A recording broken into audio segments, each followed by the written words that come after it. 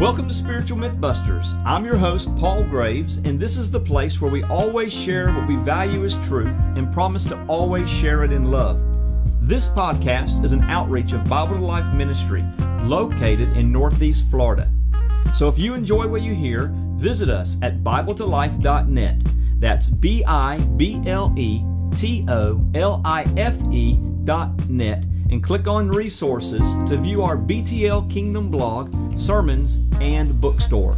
Now put on your spiritual thinking caps and let's dive into another episode. Welcome to episode 4, and as always, I am your host, Paul Graves, and I want to thank you for listening once again to Spiritual Mythbusters. Today we want to talk about a topic called, what is the purpose of God's kingdom? So before we get started, I want to go ahead and give a little bit of a refresher from last week's episode. Last week we talked about what is the kingdom of God, and today we're talking about what is the purpose of God's kingdom.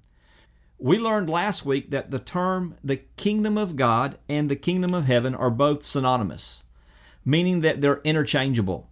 So you'll read within the Gospels where one of the authors will mention the kingdom of God and another author will mention the kingdom of heaven.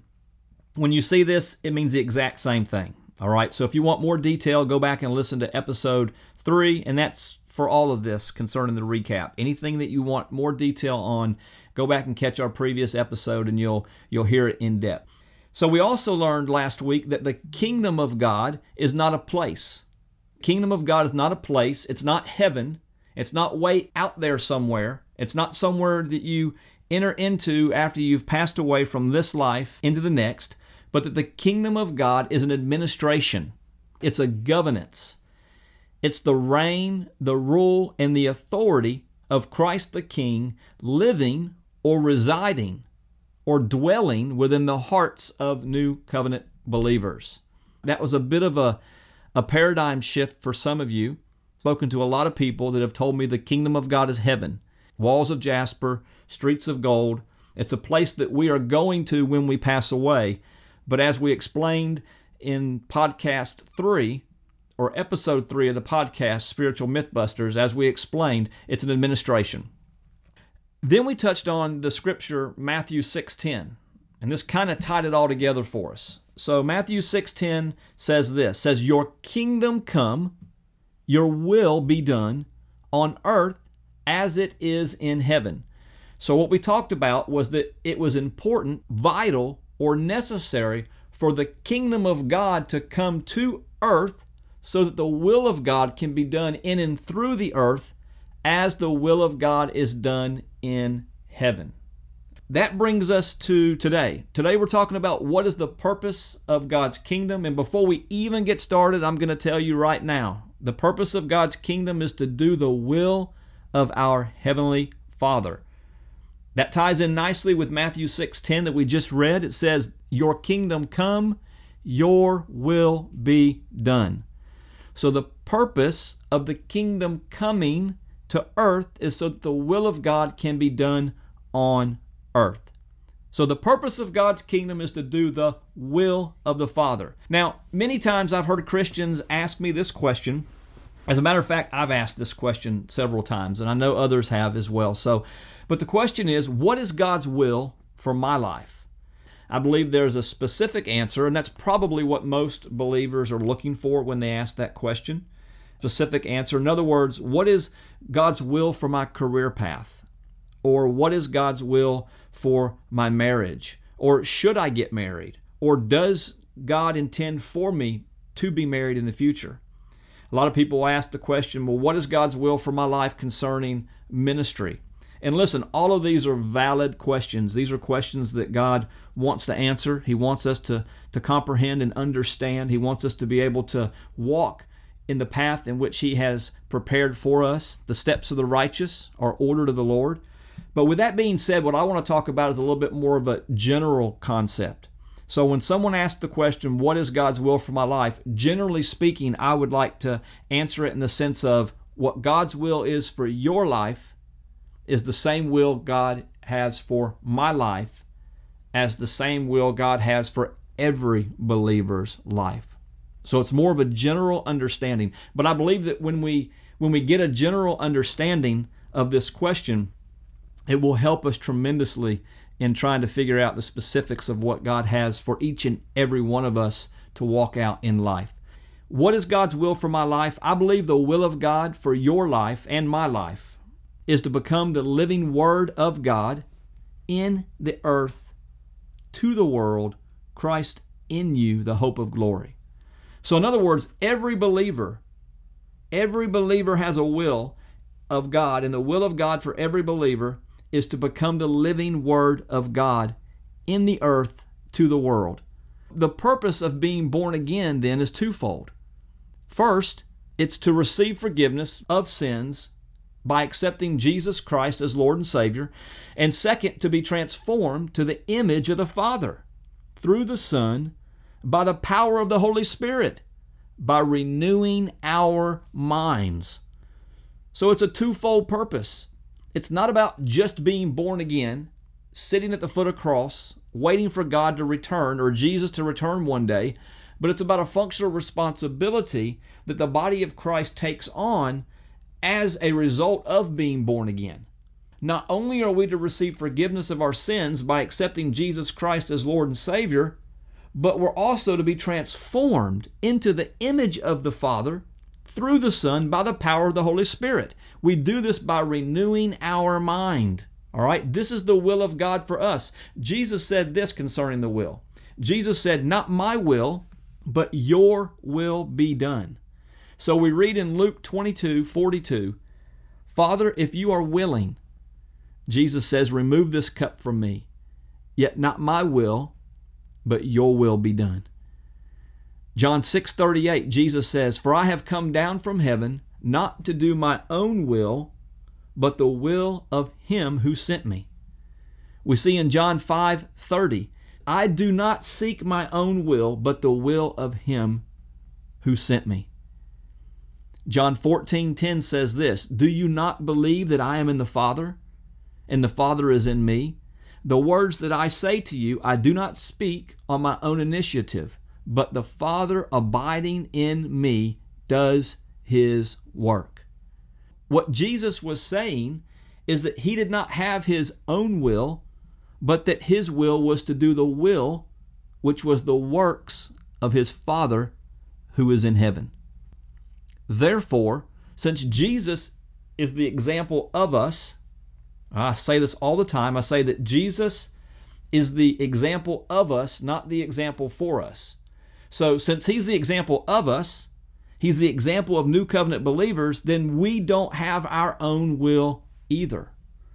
All right, so as New Covenant believers, we must become the living Word of God in order to fulfill the will of our Heavenly Father on earth.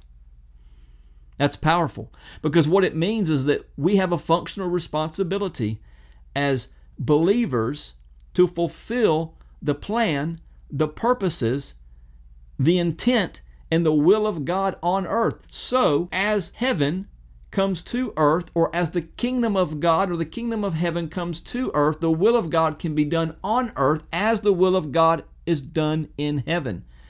So here's the kicker. The will of God can only be done on earth through the sons of men, through men and women, sons and daughters of God birthed into the kingdom, fulfilling all things. In other words, men and women of God, the church, the body of Christ, that are fulfilling all things experientially that Christ accomplished and fulfilled on the cross. So as Jesus himself said, he did not have or does not have a will, but he came to do the will of the Father, then so we as New Covenant believers, we don't have a will, but our will is to become the living Word of God so that we can fulfill the will of the Father on earth as his will is fulfilled in heaven. Wow. The Word of God says that Jesus became a bondservant to his Father. So there again, if Jesus becomes a bondservant to his Father, then we as New Covenant believers become a bondservant to the Father. So bondservant means this: devoted to another to the disregard of one's own self-interests. On a basic level, a bondservant is simply one who follows their master to a complete disregard of their own will, their own emotions, and their own desires. Truth be told, we have been bought with a price, and that price was the blood of Jesus Christ. And since we have been bought with a price, not even we can own ourselves. Everything that we have belongs to the Father. All that we are belongs to the Father. And it is the will of the Father that we become like the Father. And as we become like the Father, beholding Him, then we begin to fulfill the plans and the purposes of God in the earth. So Philippians 2:7 is a perfect example of Jesus Christ as a bondservant. It's a perfect example of what it means to give all of yourself to another, to deny yourself of your emotions, your will, and your desire. But Philippians 2:7 says this, but emptied himself, in other words, himself being Jesus, taking the form of a bondservant and being made in the likeness of man. That's what our Savior did. He left deity behind. He came to earth wrapped in flesh for the sole purpose of being made in the likeness of mankind or humanity. So as a believer, you have been crucified with Christ. No longer I who live, or no longer you who lives, but it's Christ who lives in me, or Christ who lives in you. A lot of times we read these scriptures, but not with the understanding of bringing them into reality. But what this is saying is that I have been crucified. In other words, you died with Christ. No longer am I who lives. So in other words, you don't have a right to say anymore. You don't have an opinion anymore.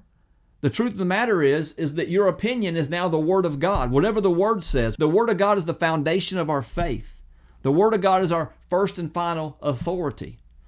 No longer I who live, but the Word of God must live on the inside of me. This is why it's the will of God for us to become the living Word of God. We have to put the Word in us and begin to live that Word out in order to renew our minds, being transformed into the image of Christ so that we can fulfill the plans and the purposes of God on the earth. The purpose of the kingdom coming to earth, ruling and reigning with all authority within the hearts of every believer, is to prove the good, the perfect, and the acceptable will of God. Let me read that one more time. The purpose of the kingdom coming to earth, ruling and reigning with all authority within the hearts of every believer, is to prove the good, the perfect, and the acceptable will of God. So where do I get that from? Let's look at Romans chapter 12, verse 2. Romans chapter 12, verse 2 says, do not be conformed to this world, but be transformed by the renewing of your mind. Now we get that. We read that a lot. Don't be conformed to the world. Read the Word of God. Transform your life. But there's a purpose for that. There's a reason that we're being transformed by the renewing of our mind. It's not just because we're born again, and it's not just for us. So Romans 12:2, I'll start at the beginning. And do not be conformed to this world, but be transformed by the renewing of your mind, so that you may prove what is the will of God, that which is good, that which is perfect, and that which is acceptable. So the purpose in transforming or renewing our mind is so that we as individuals, we as a family, we as a corporate body, so that we can prove to the world that God is good, perfect, and acceptable. The reason for renewing our mind is actually twofold. So first, we do it for ourselves. We renew our mind for ourselves. But second, we renew our mind for others. You see, when a believer renews their mind, they will involuntarily produce acts of righteousness, therefore proving to the world through these involuntary acts of righteousness that God is good and that God ultimately is kind. Isn't that what it says in Romans 2:4? It says the goodness and the kindness of God leads mankind, leads humanity, leads men, women, and children to repentance.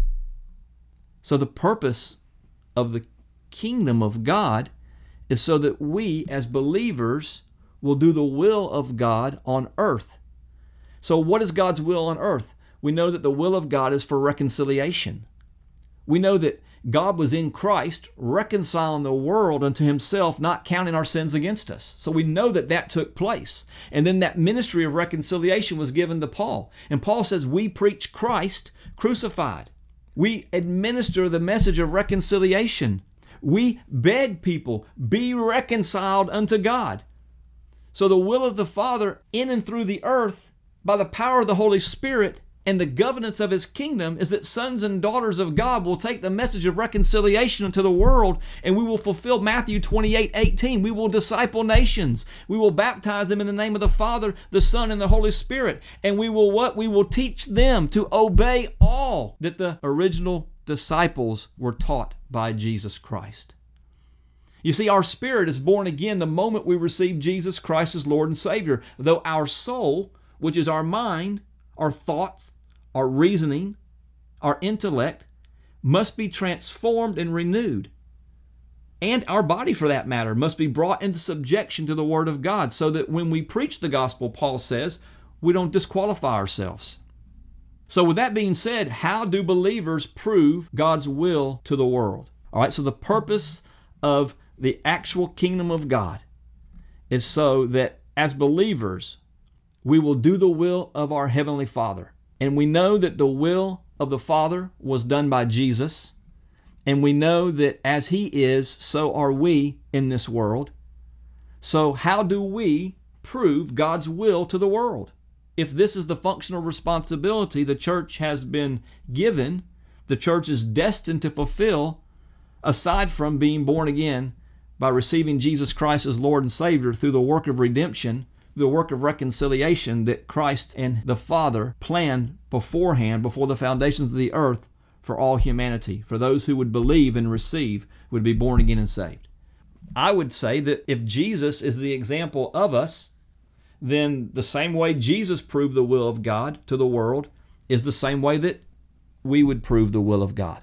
So we're not going to change the model. The model is whatever Jesus has done, that is what we do. Why? Because Jesus was the firstborn. He was the first fruits of many sons and daughters of God. That's why I say that He is the example of us. Jesus Christ is the example of a new covenant believer. So Luke 4:18-9 says this, and we've touched on this in other episodes, and we'll continue to touch on this as we move throughout because it's important. What we're doing is we're sowing seeds deliberately in the hearts of individuals in order to reap a harvest. But Luke 4:18-19 says, "The Spirit of the Lord is upon me, because He anointed me to preach the gospel to the poor. He has sent me to proclaim release to the captives and recovery of sight to the blind, to set free those who are oppressed." So how is Jesus proving the will of God on the earth? He's proving the will of God by preaching the gospel. He's proving God's will on the earth, which is good, perfect, and acceptable, by proclaiming release to the captives and recovery of sight to the blind. He is setting those who are oppressed free. And by doing this, He is proving to the world that God is good, perfect, and acceptable. He is proving to the world that God is good and kind. And it's the goodness and the kindness of God that draws men, humanity, men, women, and children unto salvation. So listen, if it works for Jesus, apparently it must work for us. So if we're going to use Jesus as the model, then we have to say to ourselves, does Scripture say that what He is doing, we have to do? Well, yes, it does. John 14:12 says, "Truly, truly, I say to you," this is Jesus speaking, "Truly, truly, I say to you, he who believes in me, the works that I do, he will do also, and greater works than these he will do, because I go to my Father."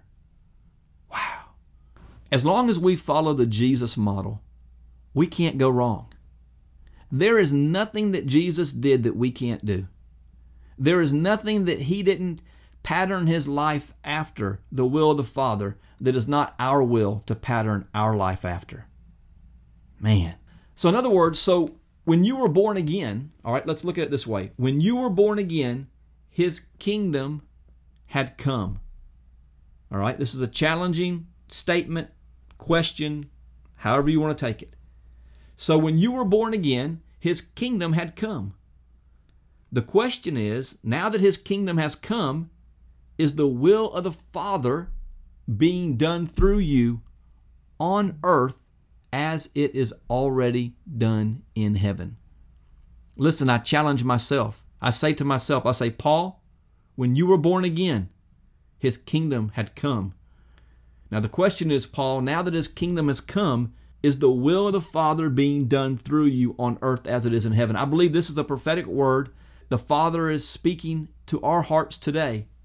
In other words, it's not enough that the kingdom will come. The question is, what are you doing with the coming kingdom or the kingdom that came?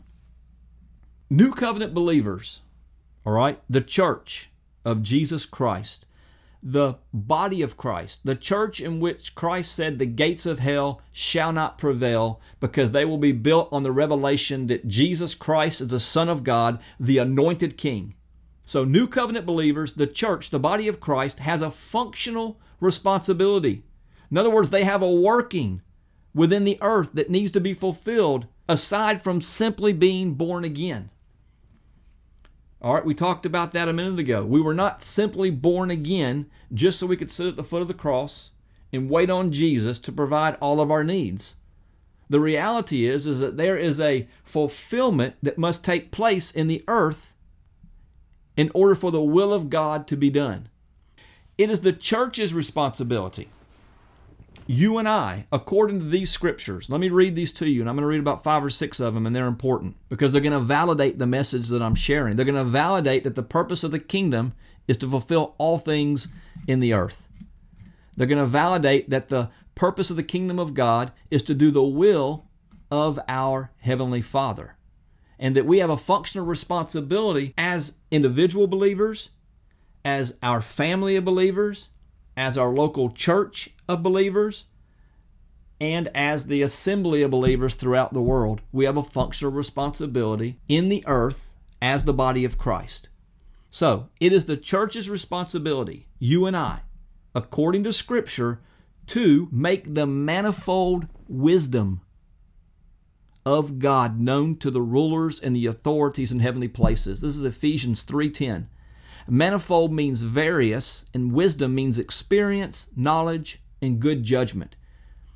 According to Scripture, it is the church's responsibility to make the various experiences of God, the knowledge of God, the good judgments of God known to the rulers and authorities in heavenly places. Isaiah 11:9 and Habakkuk 2:14 says this: it is the church's responsibility to cause the knowledge of God's glory. In other words, the knowledge of God's experiential goodness to cover the earth as the waters cover the sea, which is completely. It is the church's responsibility, you and I, according to Scripture, to disciple nations, teaching others to obey all Christ taught the original disciples. This is Matthew 28:18. It's known as the Apostolic Commission or the Great Commission. It is the church's responsibility, you and I, according to Scripture, to cause the enemies of Christ to become a footstool for His feet. You will find this in Psalms 110:1, Acts 2:34, Acts 3:21, and 1 Corinthians 15:25. Also, it is the church's responsibility to enforce on earth all Christ legally accomplished at the cross through His finished work. You will read that in Ephesians 1:20 through 23. It is the church's responsibility to do the works of Jesus and greater works. You will find this in John chapter 14, verse 12. And it is the church's responsibility to live as Jesus lived on earth. 1 John 4:17. This is why Paul said, "Follow me as I follow Christ." 1 Corinthians 11:1. Why? Because he knew that Jesus Christ was the exact expression or the exact representation of the Father. In other words, Paul knew that Jesus Christ was perfect theology. Now, the word theology means the study of God. So he knew that Jesus Christ was the perfect, exact image and expression of his Father. So what did Paul do? Paul followed his life after Christ. And then Paul told those who followed him, follow me as I follow Christ. See, as Christ is, so are we in this world. I know we read these scriptures sometime and we just say them willy-nilly. You know, as Christ is, so am I. As Jesus is, so am I in this world. But the reality is as Jesus was and is, so are we. Which means that the functional responsibility of Christ, fulfilling the will of the Father, the ways of the Father, the works of his Father, is the same functional responsibility we have as individual believers. New covenant believers have a functional responsibility to reveal, to demonstrate, to manifest the kingdom of God, which is the reign, the rule, and the authority of Christ the King. How do we do this? We do this through believing in faith without doubting that the Word of God is true. Therefore, the result of our faith without doubting, when we align our thoughts and our intents to the Word of God, is that we are moved with signs and wonders, healings, miracles, deliverance, and salvation. It is our responsibility as a church to set the captives free by causing the knowledge of God's glory. Listen, when we talk about the knowledge of God's glory, we're not saying that we cause the glory of God to cover the earth. The glory of God already covers the earth. The Spirit of Christ has already been poured out on the earth. Every time you are born again, or every time a non-believer is born again, they receive the King, the kingdom, and the Holy Ghost, the Holy Spirit. So we're not talking about causing the glory of God to cover the earth as though it's not there. We're talking about the experiential goodness. In other words, we're talking about causing the experiential goodness of God to be made known to the world. How do we do that? By finding a need and meeting it, finding a hurt and healing it, a people touched by God, touching people with God, a people that know who they are and to whose they belong, a people that know that they don't have a will of their own, but that their will is the will of the Father. And the will of the Father for us generally is to become the living Word of God. And as we become a living Word of God, we renew our mind, we transform our mind, we bring our bodies into subjection. Our life is no longer ours. We have been bought with a price. No longer I who live, but Christ now lives in me. Believers are glory carriers. You are a glory carrier. If you are listening to this podcast and you are born again, you are a glory carrier. That means you carry the goodness and the kindness of God on the inside of you. That means you carry the power of the Holy Spirit on the inside of you. That means you have within you the kingdom of God, the rule, the reign, and the authority of Christ the King. That means that the lordship of Jesus Christ resides on the inside of you, infilling you, giving you the power and the authority and the ability to be moved with compassion, birthed out of a genuine love, to lay hands on the sick and see them recover, prophesy into the life of individuals for change, speak a word of knowledge, make a difference by overcoming injustice with justice in the name of Jesus Christ. You see, here's the deal. We're not waiting on God to do anything for us. If you're waiting on God to do something for you that He's already done through Christ at the cross, through His atonement, then you will be waiting a lifetime. The truth is that there is a divine order for godly living in the new covenant, and that is that Christ, who is the head of His body, works in and through His body to fulfill all things on the earth. So if the body is not accomplishing the will of God through the power of the Holy Spirit, by the authority of the kingdom on earth, then nothing on earth will get done. I am not saying that God is not sovereign. I am not saying that God cannot move on our behalf. I'm saying the divine order for godly living in a new covenant is that Christ works in and through His body to fulfill all things on the earth. Hence, His body. He's the head. So let me make this statement. If you want to see the glory of God, If you want to see the glory of God in your own life, if you want to see the glory of God in the life of your family, if you want to see the glory of God when you go to the supermarket, if you want to see the glory of God when you go to the movies, if you want to see the glory of God, then you, son of God, you, daughter of God, must release God's glory. It's the church's responsibility to demonstrate to the world that God is good, that God is perfect, and that God is acceptable as we daily become who we ultimately behold.